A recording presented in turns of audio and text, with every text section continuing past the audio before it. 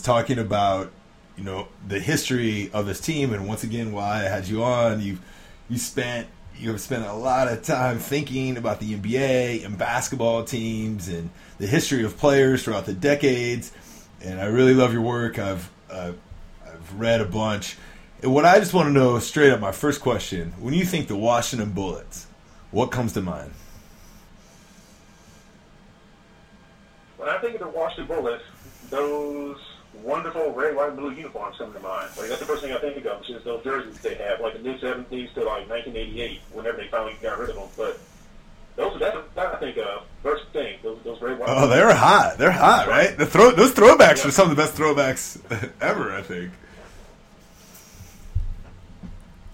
But as it, like the not late 90s, early 2000s, like 2001, 2002, everybody was like just throwing on any throwback they could find. It was like the Alex English Denver Nuggets jersey, and then the West Until Bullets jersey. It was like the two hottest ones you could get.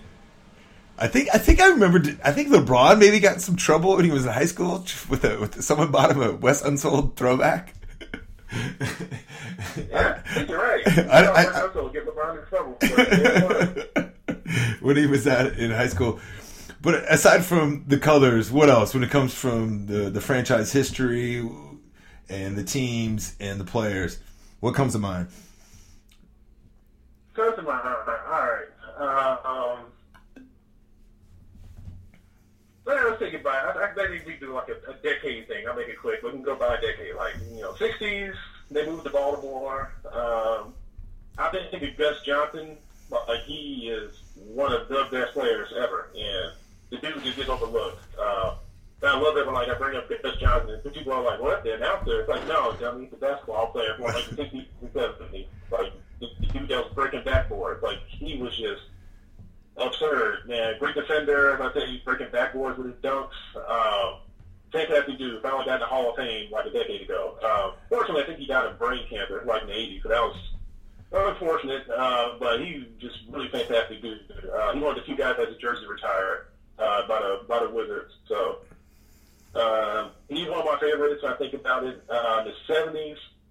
Obviously, you think of like Wes Unseld and Elvin Hayes and how they made the finals a whole lot. But my man is Bobby Dandridge from the 70s Bullets. He's one of my favorite players ever. And the Bullets would not have won this championship in '78 without Bob Dandridge. That dude was hitting big shot after big shot. In '79, they made the finals again. They lost in the finals to the Sonics, but they made the finals thanks to Bob Dandridge. And he hit this Game 7 fadeaway baseline jumper, put them up against the San Antonio Spurs, and then that was like 2 seconds left in the game, so they won. That's one of the most killer jump shots in NBA history, and hardly anybody knows about it. So that's Bobby D for the '70s Bullets. And then the 80s get a little sad, unfortunately, but Jeff Ruland, that's my boy from the 80s Bullets. And if anybody listening to this does not know about Jeff Ruland, you need to hold up, go to Basketball Reference, get your prime reference, look at the stats from the 80s Bullets. They are fantastic. And then on YouTube, they have part of a playoff series against Boston from the 80s, and Jeff Ruland is just out there like a wrecking machine. He is just bowling people over. Like this 6'10" white dude is 280 pounds, just knocking guys out the way, getting offensive rebounds and putting them back up. He's just a really badass dude, especially after he got that 80s mustache. He was just fantastic. And 90s,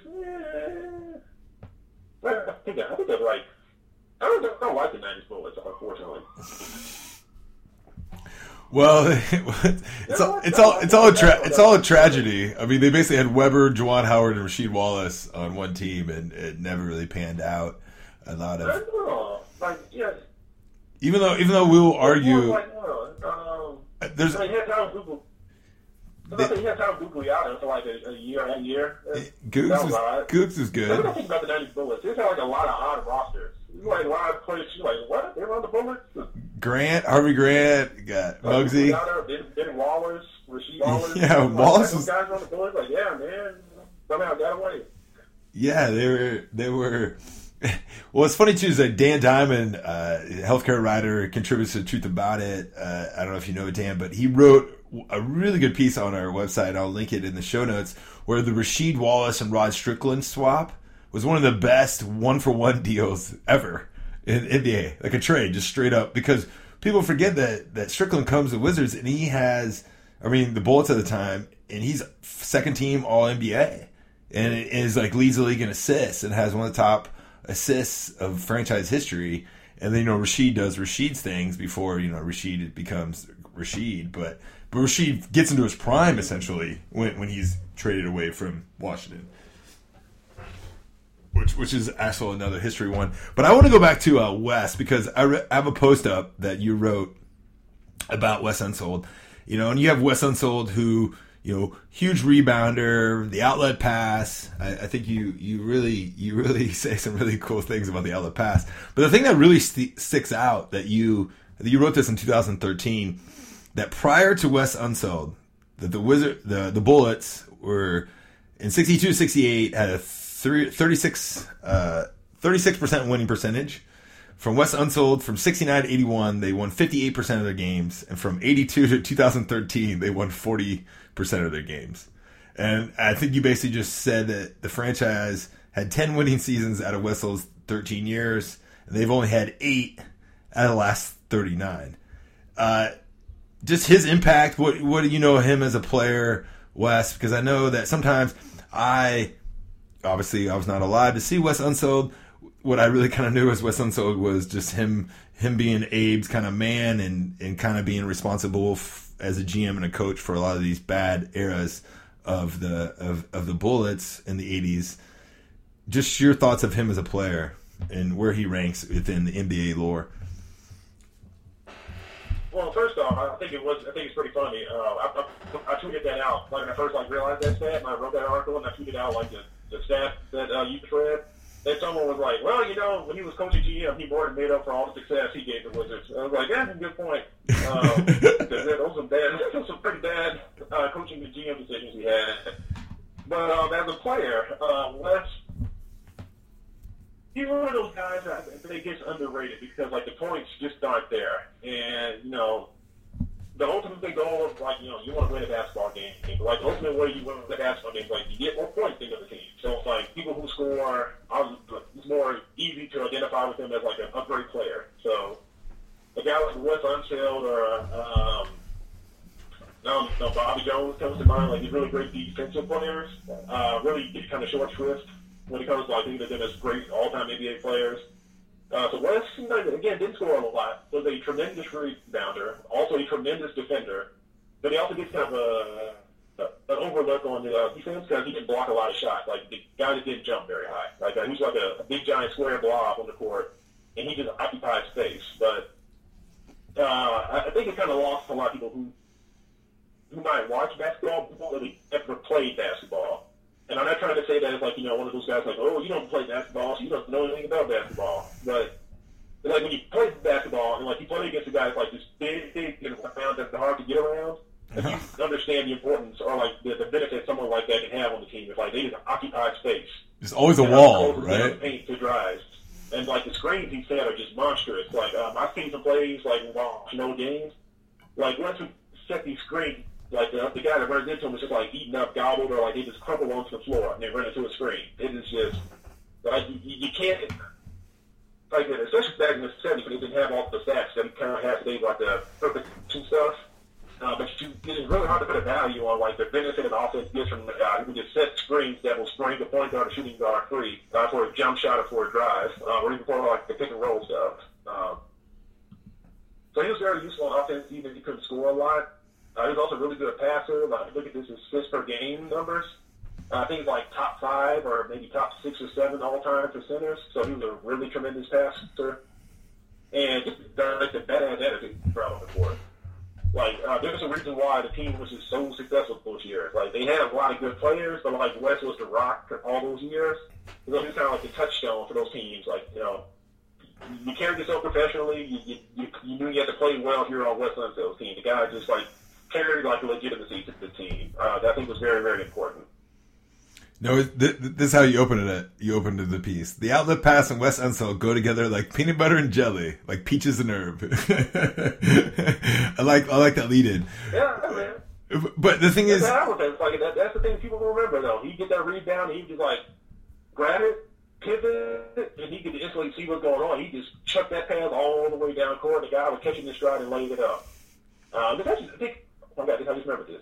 There's a dude named Mike Reardon who played for the Knicks and then got traded to the Bulls. Yes. And then also there's, what's his name? Oh my God, he's killing me. Kevin Lockery. Yes. So those two guys, Kevin Lockery was always the Bulls. He's also coached later, right? How there's before West and after West. Like, before West, they had like a decent field goal percentage. Then they said, like, after we started playing with West, like, he just throws outlet passes, and our field goal percentage shot up because we just catch these outlet passes and just walk 10 for a layup. So our field goal percentage just jumped. So, like, that impacts the offense. Like, being able to get that pass, get that ball, throw the outlet pass, and get a quick hoop. Now, I've listened to Kevin Greavy and also Bobby D talk about his outlet passes in depth and just how much they just initiated their offense and how much made it so much easier to get some buckets, especially getting numbers. To go from Wes, since you mentioned how Gus Johnson doesn't get as much love, a player that I don't think gets enough love, not amongst Bullets fans or the DC area or maybe some NBA heads. I think I understand. Just your average, that kind of diehard fan doesn't realize how badass the Big E was and his numbers. If you actually, I mean, even if you go by the numbers, just the Big E was dominant. I mean, he was a badass basketball player, and I don't know what it was, because maybe it was a surly attitude, and I know that he wasn't a very good, friendly guy. There's stories of him in the media. I don't think he was always a good teammate, but he was a badass on the court. Do you think my perception of Elvin Hayes not getting enough pub is correct? And what are your thoughts of just him as a player and where he ranks kind of in NBA history as well? Elvin Hayes is in a long line of power forwards don't get a lot of attention. Because people talk about, the greatest power forward ever. It's like, now I think the common perception or the consensus is that Tim Duncan is like the best power forward ever. Before Duncan, people were just like, oh, is it Karl Malone or Charles Barkley? Which one is it? But, like, dudes like Elvin Hayes, also like Bob Pettit, Dolph Schayes, who just passed away today. There's a lot of great power forwards that people just kind of forget about. So, the Big E is definitely one of those guys. He had the surly attitude, no doubt about it. And was not the best of teammates. So I think that kind of plays into why people kind of dismiss him a lot. Because when he played for the San Diego Rockets and then the Houston Rockets, he was not the best teammates. There's no doubt about it. The coaches did not like him. He did not like the coaches.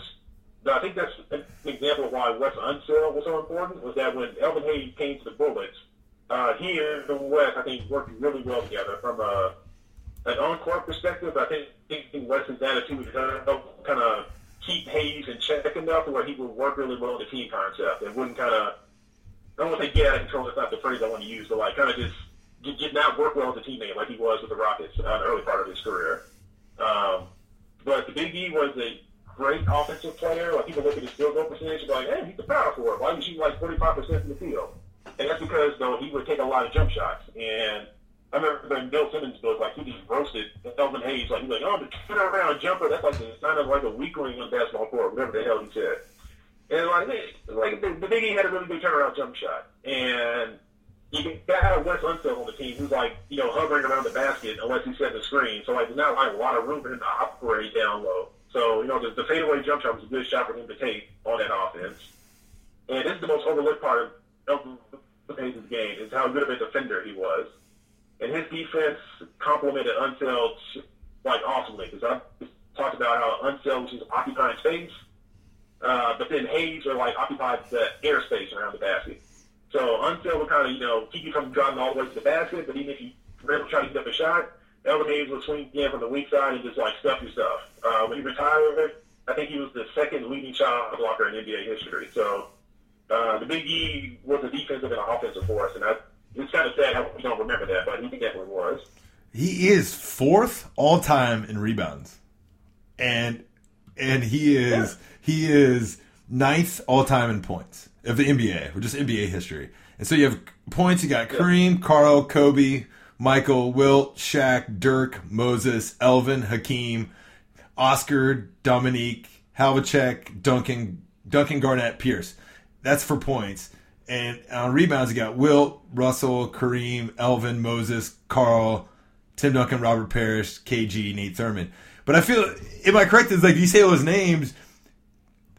I feel like Elvin's the one that people will be like, "Who's Elvin Hayes? What team was he on again?" You know what I mean?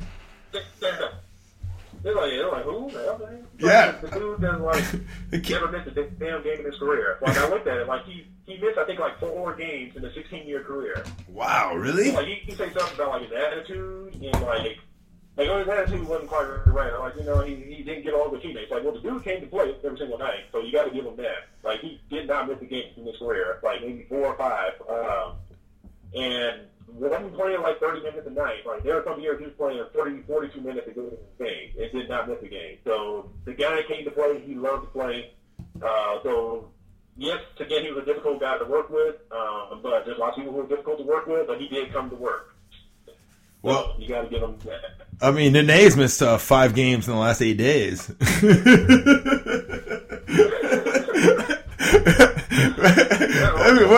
one way to look at it. Yeah, what perspective? I don't think that Elvin Hayes is making. Hold on. I bet Nene made more in these last 5 games than Elvin probably did. What, a whole season and a half, 2 seasons? I mean, it's pretty sad considering Nene makes $13 million a year. The last bullet I want to go into before we move on is the first Magic. The first one was called Magic. I mean, the thing is, this guy, gosh, I mean, you'd be like, was he not only was he the first Magic, maybe he was the first and one video. Was he the first playground dude? If you had the tape would be Earl Monroe, Magic, Black Jesus, the Pearl. Obviously, this guy straight from Philly, Jesus Shuttlesworth. The movie, was basically based off of him somewhat. There's a quote, I mean, not based off of him, but there's a quote in the movie Denzel gives to his son about Black Jesus, which is a story of Monroe in the streets of Philly. His career and where he kind of went and how he is very fascinating. It's very interesting. And it's bizarre how he was pretty badass for the Bullets. Then he kind of gets more of his accolades with the Knicks later on, even though he was very instrumental in beating the Knicks when he was on the Bullets, and he was just a scoring machine. I was very fortunate about 4 years ago during a training camp to interview him, and I wrote a whole piece on it, and I'll link that actually in the show notes as well. And I'll tell you some questions that I had for him later on, and he was really nice, and he's old now and stuff, but man, I mean, you've seen some of these highlights. So before I go into some other questions about him, just your thoughts of that player, because what a treat he must have been to watch play basketball. Oh, yeah. So he's a guy who's, I think on the whole, his NBA career didn't quite match, I guess you could say, his playground career and then, his collegiate career. But he had a really fine NBA career. He was Rookie of the Year with the Bullets, his first year with them. Yes. I think he made the All-NBA first team. I think it was the second year. I think he made the All-NBA first team. Yes. So he was a really great shooting guard. And I guess kind of like Elvin Hayes, when people talk about the greatest shooting guards in NBA history, they kind of forget about Earl Monroe, amongst many other people, but he's one of them that, I don't think he's anywhere near, the peak of the greatest shooting guards, but he's definitely one of, to be someone that's mentioned as the top 10, top 12 shooting guard in NBA history, but I don't think either name would ever come up in most people's lists or ideas on that. But he had a strange NBA career, though, like you kind of alluded to already, where he started out hot with the Baltimore Bullets. And I think for 5 or 6 years in a row, the Bullets and the Knicks played in the playoffs, so they were just relentlessly going at each other. But then, midway through, the Bullets traded Earl Monroe to the Knicks. And he takes the backseat role, comes off the bench for his first couple of years and helps him win another title. So that's the second phase of his career. But then it's the third phase, which really doesn't get a lot of attention. It's the mid to late 70s, where he had a really fine renaissance, where he just got back in the starting lineup. Willis Reed was gone. Dave DeBusschere was gone. Walt Frazier eventually got traded. And so Monroe was the last guy left from those title Knicks. But he was still averaging 18 to 20 points a game and even averaging 5 assists. And just kind of forgotten about late 70s Knicks. People don't think about him. And Earl Monroe was the best player on those teams. So that's kind of the end of his career at that point. But yeah, really fine career, really great player. unfortunately, as I said earlier, he just doesn't get the attention that a lot of other shooting guards get. What about his? So is it kind of one of those things where his like legend of the playground didn't really match up to his NBA career because he comes on a team where there's already some established guys, right? Gus Johnson, you mentioned, and Wes, correct? Yeah. And then he goes to the Knicks, who already have an established team, and he's kind of coming off the bench. And then when he does kind of shine is when the Knicks kind of window is closed a little bit from a title standpoint, correct? So is he just kind of always missed his moment? I never really. It's hard to really understand. I think there's a little bit of that. Yeah. The other thing I don't understand. You can say that because like when it was with the Bullets, like they did really well, especially with Lansdale's rookie year. When they had Lansdale and Gus Johnson and Earl Monroe in '69. Yes. They won something like, I think that was 160 games that year. Had the best record in the NBA. So like he definitely was part of really great teams for most of his career. Well, toward the end of it, they were just good teams, not really good teams, but just good teams on the Knicks. But I think his attitude, like from what I've never got to talk to him personally, but from what I've seen in interviews and stuff, like he seems like a really nice, affable guy. Just seems like someone who would kind of demand like a certain place on the team, like a Kobe Bryant. Right. I mean, you saw when he went to the Knicks, like he was okay with going to the bench and playing behind Walt Frazier for a couple of years, and then they started together in the backcourt. Now they're like best friends and all that. But I've read some articles from the time when he got traded to the Knicks. People were like, oh, can Earl Monroe and Walt Frazier coexist? It's like can Magic and the Pearl exist with Clyde? And Earl Monroe was just like, of course we can. He's a really good player. Why would I try to fight him on this? It's like, we're a great team. I should do what I can to help us win. And so I think his attitude is what kept him, not in a bad way, but it's what kept him from trying to, repeat what he did in college, like averaging 30, 35 points a game. He was fine with doing 11 points if necessary, 20 points if necessary, whatever it took to do the best job to help the team win a good game. Did he go to like Montana? It was like somewhere way out west. Idaho? I think it was Idaho, right? It was somewhere weird. Gus Johnson went to Idaho. Where did it? Earl Monroe went to a college in North Carolina. I think he went to. No! He went to some with the W. My bad. He went to the something state in North Carolina. Yeah, you're right. I'm thinking of that's right. He went to Winston-Salem State. I'm looking at. Yeah, Winston-Salem. I'm thinking Elgin too. That's the one that got exiled out of Idaho. Yeah. No, it's funny. The thing is, we'll finish up on Earl the Pearl here. And to mention, just get some facts about what you're talking about, because I'm going from what you wrote, which is amazing that your photographic memory here. In '69, the Bullets had 57 wins, and they were swept by the Knicks in the playoffs. So the 70 series comes, and the Bullets lose in game 7.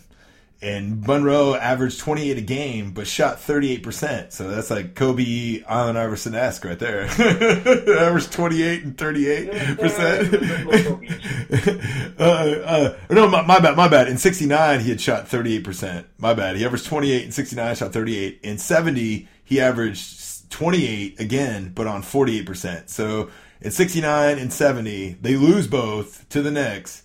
First one swept. Next one in 7 games, and Monroe played a lot better in 70. In 71, the Bullets were the underdogs, and they beat the Knicks 4-3. And the 7th game was 93-91, and Monroe was leading scorer with 26 points. Baltimore then went to the finals and lost to the NBA finals to the Bucks, who had won 66 games. And then that was unfortunate. The thing is, the thing is like when I did the research, when I interviewed him, and we're asking general questions about the Wizards and the Bullets, they had brought him into a practice. And when I go back to write this, I'm like, why did they trade him? that was like the glaring thing that was like on my screen. I was like, hold up, so he was on the Bullets going against the Knicks, and then all of a sudden they're like, yo, hey, Bradley Beal, go to the Cavs, or like, hey, hey, Derrick Rose, go to the Wizards, or like some team you're trying to beat here in these playoffs, right? It'd be like, oh, yeah, we're gonna trade like one of the better players to the other team. Now, I had tried to look this up after this fact, and I never really got, try to find some 1971 kind of news article on this, like analysis aside from just the facts. And what I'd finally kind of found through some research, so it was, back then it was about money, right? The owner needed some money, and they were low on some money, and he just traded it to the Knicks because they needed money. Do you remember why they traded? Why you would? I mean, it's kind of bizarre to think about. I know this is not a question I asked you to answer. I've never read anything specifically on like why they traded them. I just know, like you said, like a common excuse back then was like somebody is asking for too much money. Like that's why the Bullets traded David House to the Celtics, like early years in the '60s. They're like, oh, Ben House asking for too much money. He's not that good. Let's trade him to the Celtics. And then like he helped the Celtics win 2 more championships. So like, yeah, good decision there. But no, they also got they got Phil Chenier at some point. So I imagine maybe they thought like, oh, Phil Chenier is a young shooting guard. He can take his place for Earl Monroe. He's asking for too much money. Let's get his ass out of here. Yeah, but the thing is, read anything to that effect? But trade him to the rival. But they figure we got a young shooting guard. Let's replace Earl Monroe with him. But trade him to the rival seems egregious, right? Well, the Knicks were willing to put the salary. I guess, right? I guess they didn't have people like us tweeting them and calling them, I guess calling them. Right? There wasn't sports talk radio and people just bitching nonstop. There'd be like one sports article that come out at 5 p.m. the next day in the newspaper. They tried to put Banyani like 2 years ago, and everybody said that was stupid, and they still went through with it. So who knows how much that's going to help. And one more topic before I let you go, because you've been pretty awesome, and I know all these Bullets fans and even young fans, you gotta read this history, man, because it's pretty freaking cool how awesome this franchise was and how relevant they were for, a decade and a half. Even we talk about the title in '78. Here we're talking about '69, '70, '71, and then there's another run pretty much in the late '70s, which maybe I'll have you on another podcast and we can kind of go through some of these games, because I think the '78, the '79, even losing to the Rick Barry Warriors, being swept in '75, I think is also kind of neat to talk about. Yeah. Which is also kind of neat because, which is also of the lore. But the other thing is that as here we are both in Washington D.C. talking about a basketball team that was in Baltimore and moved to Washington. But as a pro basketball historian, the thing that I find fascinating I got a chance. They had Moses, the Wizards have a lot of alumni. Like Ted Leonsis has been really good at getting older dudes back in. Bobby D, like you mentioned. They had Dave Bing, even had Christian Laettner. So it was Christian Laettner, David Bing, and Moses Malone being like at halftime, and there was like 4 journalists, and I was one of them, and so they're all at the podium. So here, you're trying to ask Christian Laettner about Christian Laettner stuff, right? And then there's Dave Bing, who's from DC, right? And then you have Moses, who played, was a badass for Philly, but also had some really good seasons for, rest in peace, Moses. That had some really good seasons for the Bullets in the '80s. But what I find, as a historian looking at it, is that you have Elgin Baylor and Dave Bing from the same high school in Washington, D.C. 2 top 50. Those odds. Let's just start right there. Those odds. And I think that they obviously, I don't think they were there at the same time. But not very far apart, actually. But to have 2 top 50 NBA all-time players from the same high school in Washington, D.C. is just astronomical, those odds.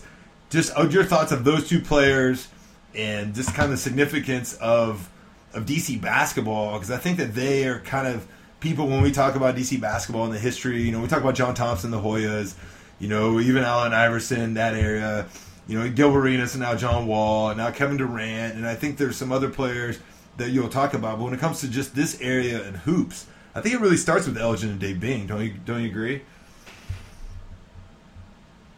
Yeah. You're talking about NBA players. You've got to start with NBA players from Washington D.C. You got to start with Elgin Baylor. I don't know if he was the first NBA player from Washington D.C., but he was definitely the first great player from Washington D.C. in the NBA. And this is a guy who we thought on Steph Curry, people were like, oh my God, he's revolutionizing the game, which he may very well be. I'm not dismissing that, but we need to keep in mind, like, there's been players all along who've been constantly revolutionizing the game, and Elgin Baylor is one of those guys who helped do that. I think people kind of mistake that, like, they think Elgin Baylor was, like, the first high flyer, like, he was dunking the ball, like, he was, like, the first Michael Jordan. And, like, that's not quite what Elgin was doing. Like, yes, he could dunk the ball, like, he did dunk the ball, but what he did was have, like, the gliding stuff. Like, he was the first player that, like, really just took off in the air and kind of glided past defenders and was able to adjust the ball mid-air and hit layups in that kind of fashion. Or even, he was these really crazy runners, too. He would kind of jump up on one foot and then kind of adjust around to the player and then still, like, shoot it with one hand. He's, like, in the middle of the paint, nowhere near the basket. But that's what he revolutionized, like, this ability to, like, open up and not just take a jump shot or not just take the layup, but be able to adjust while in midair. And that really knocked defenders off. Because, like, defenders at that time just used to, like, oh, the guy's going up, do our best to block it or get in his way, and that's all going to be. When Elgin comes along, we're going to try to block the shot. What we normally do, like, what the hell do we do? Kind of like put the ball in the other hand and try it. So, like, you look at the defenders back then, and you're like, yeah, they don't know what they're doing. It's like, well, they've never seen anything like this before. That's why they don't know what they're doing. So Elgin gets overlooked, I think, though, because he never led the league in scoring. Somebody was always ahead of him. I think Bob Pettit beat him out his first year, then Will Chamberlain came in and always won the scoring title. So Elgin scored a lot of points, but was stuck behind Will Chamberlain. So he never got a scoring title, so you do your retrospective on Elgin Baylor, you can't say, like, oh, 5-time NBA scoring champion and, like, a 3-time MVP, Elgin Baylor. There's always someone just a team a little bit above him in scoring, just a little bit above him in the MVP race. But he's definitely, like, the first great DC basketball player there, and probably still, no, not for probably, but he is still, like, the best NBA player from Washington, D.C., definitely the most important one. You know, there's a great article, I don't know if you remember it, from Dave McKenna, the Washington Post writer, Deadspin, I think, contributes, also City Paper, where he talked about him and Wilt Chamberlain, like, playing ball, like, pickup ball, and Wilt driving his, like, Cadillac, or just some type of, like, convertible coming in, and him, like, playing ball in D.C. against Elgin when they both were in college at the time.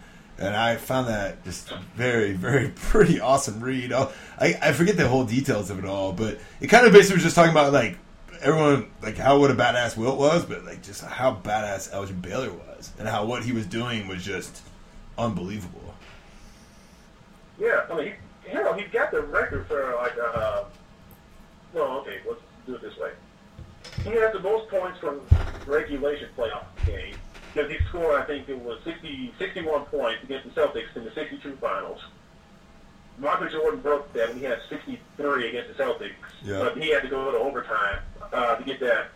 But Elgin still has the most points for our finals game. 61 points came in the finals. So Jordan lost that. Jordan 61 points in the NBA finals. Jordan lost that game too, right?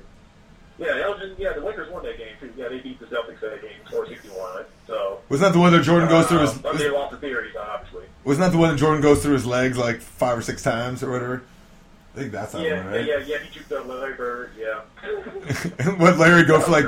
Larry went for like 42 or something, right? But what about Dave Bing? Tell the people about Dave Bing's game before we wrap this. Well, that's his hard. Dave Bing, another great high school player at BC. Pistons. He went to Syracuse for college, Syracuse University. This is something actually about fascinating. This isn't necessarily the on-the-court stuff, but when he was in Syracuse, like at the University of Syracuse, the Syracuse Nationals were still playing there in the NBA. Oh, wow. So he would often like go check out the games there and stuff when he would play against some of the guys from the Nationals. So again, Dolph Schayes, rest in peace. So Dolph Schayes was amongst them. Red Kerr, and also Earl Lloyd. And Earl Lloyd was the first. I think he was the first black player to play in the NBA game.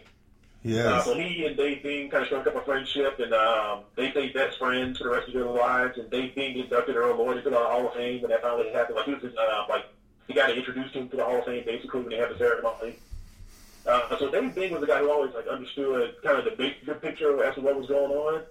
And he always looked back at Earl Lloyd, like, gave him his respect. And Dave Bing was always one who thought bigger than basketball, obviously, because he later came to the Mayor of Detroit. I think that's something that I always mentioned with Dave Bing, just kind of the bigger perspective he always had.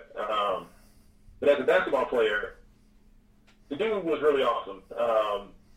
He kind of, it's hard to pin him down, though, because he would sometimes be a point guard, sometimes be a shooting guard, so he was like one of the first combo guards. That's what I wrote about him. Like some points in his career, he's a point guard. Other points, he's a shooting guard. Other points, like, I don't know what the hell he is. He's just out there playing guard, scoring 20, 25 points and getting 6 to 7 assists a game. Whether you got him at the point guard or got him at the shooting guard spot. But he was a really good shooter. I wouldn't say great shooter. He was a really good shooter. But surprisingly, this was, at least for me, was surprising. When I finally got my hands on some film on Dave Bing, he was really good at dribbling and penetration and kind of throwing some, I call them like crafty passes. It wasn't quite like Matt Johnson, no-look stuff, but he was able to catch defenders off guard, like hit passes at really odd angles to get people to hit them when they're open. So he kind of gets overlooked, I think. He's a little more, what's the word I'm looking for? Yeah, I guess he's one of the more creative players in NBA history, but since we have like the real lack of game film about him, a lot of people aren't cognizant of that. And also, he played for the Detroit Pistons when they really sucked. So nobody's going to remember him. Even if they say like Earl Monroe, people who do remember him, oh yeah, he helped the Knicks to a title. Of course we know Earl Monroe. Dave Bing didn't help anybody to win anything. The team was always so bad. So I can't even get that going for him. No, I think that you start with Elgin and Dave Bing, which they end up with the same high school, which once again to repeat is pretty ridiculous. And then I think before you kind of get to where we're recognized with John Thompson and the whole Georgetown, even though that's college, but just kind of recognized from a national scale, I think you have Adrian Dantley and some of the stories that I would read about Adrian Dantley, just the buckets that he would. I mean, there's some playground stories about Adrian Dantley out there in the DC legend of some guys. Once again, I don't know how much this is barbershop talk, being passed down here and there, but that dude can ball, that dude can score. From my personal standpoint, what I remember about Adrian Dantley is obviously balling out for the Mavericks and then being traded to the Pistons and helping them win the title, correct? Or was that the opposite? He got traded from opposite way. Opposite way. He was on the Pistons. They got traded to the Pistons. They got dumped on the Mavericks. Yeah. Who did they trade? Who did they trade? My bad. Saved by Isaiah Thomas. Yeah. Who did they trade for? The big guy, right? Traded him for Mark Aguirre. Mark Aguirre. My bad. The opposite. Mark Aguirre, DePaul, also because I think Isaiah liked him from DePaul. Chicago guy. Yeah, Chicago guy. Yeah. No, but so Dantley was the scorer, gets traded. So you're correct. So what I remember is that it can be an awesome scorer, him kind of getting screwed out of a title here and there, but the Pistons won, so it didn't really matter. But then when I moved to DC, years later, I get older, and they're like, man, one of the best basketball players this city's ever had is Adrian Dantley. I'm like, really? Like, what are you talking about? Like, you got Elgin Baylor. I didn't know much about Dave Bing until I read up about him, but I knew Elgin Baylor, and I knew Georgetown and Patrick Ewing and Allen Iverson and even some other dudes here and there, but it was like, no, like the dude that could get buckets was Adrian Dantley. Your thoughts on Adrian Dantley, just to let the people know what kind of like impact he really had on the DC area hoops. DeMatha as well, right? I think he's DeMatha, right? Yeah, he went to DeMatha, so just across the border in Maryland. Also went to Notre Dame, which I found odd when I first learned that. Like, really, Notre Dame? Whatever. Was that Digger? Was that Digger was there? But was that Digger Phelps as the coach then, or no? I can't remember. Yeah, I think he was. Yeah, I think he was still the coach at Notre Dame because I was like 70s. So yeah, I think he was the coach. But anyway, I can't speak a lot to Dantley's impact on DC high school hoops because I just don't really pay attention to high school hoops and always forms.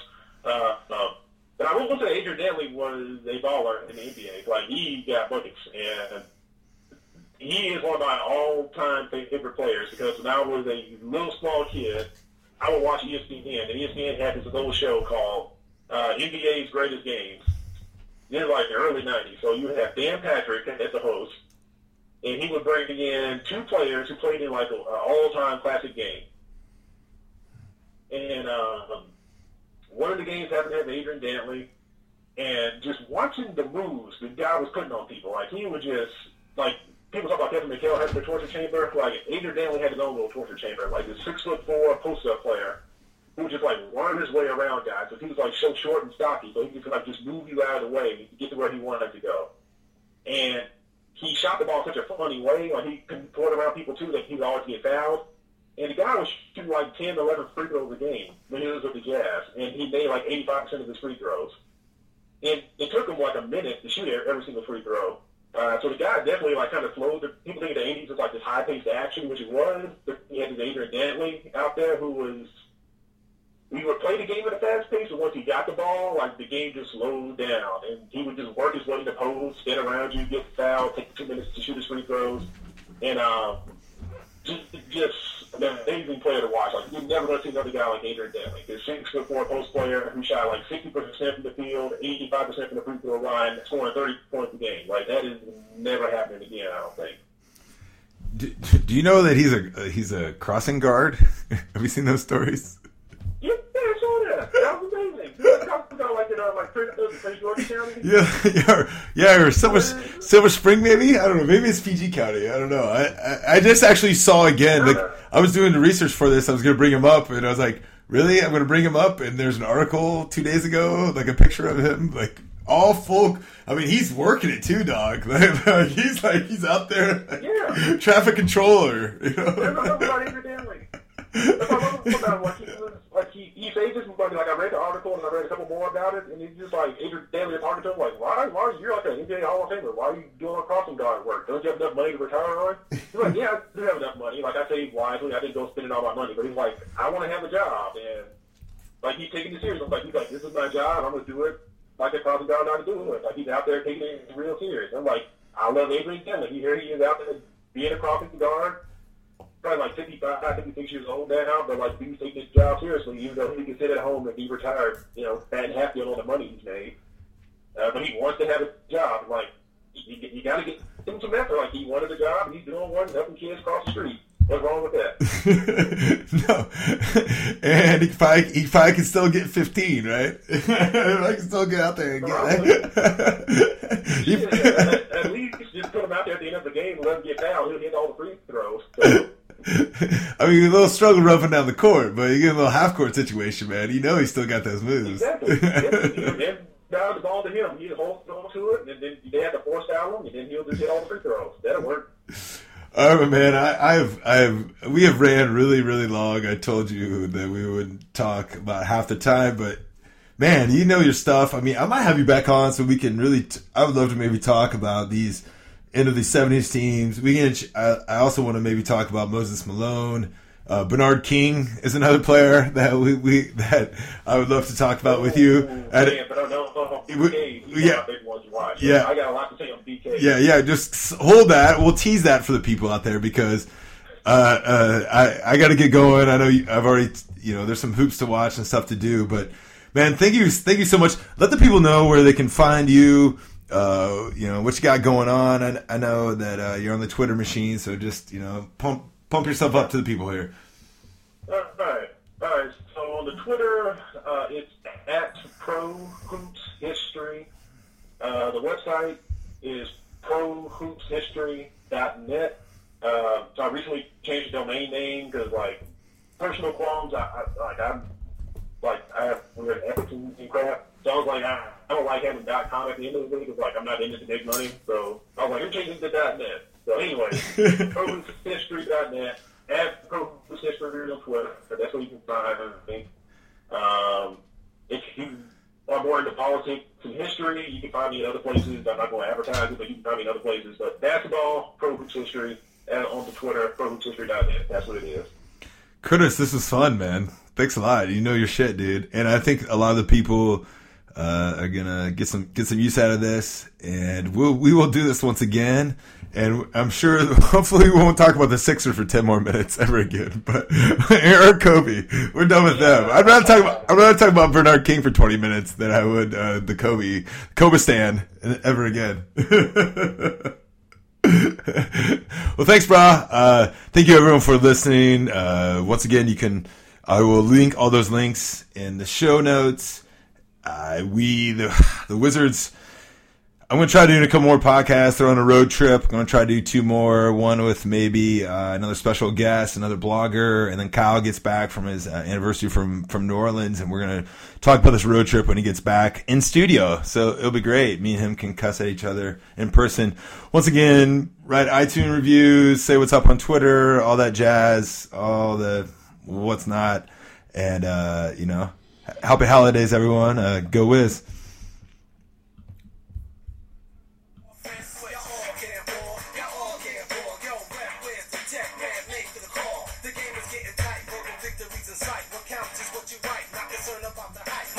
Baseline, so why you trying to take mine? Last man tried, just died inside the paint line. I bank rhymes, got a call, so I flex. I'm on the foul line with a few verses left. With my flow, it's the next brother flex. I set my foot in the pavement with the brothers I'm raised with. Play with and break dance back in the days with. And still in the game with 12 points, 4 assists. Get up in the game in your face like fresh. The voice with metaphors in the air like a car. Hey, yo, what you out for? Yo, I'm out for the whole score. 22 flat seconds for me to rap. Can't win for losing with this cheating ass rap.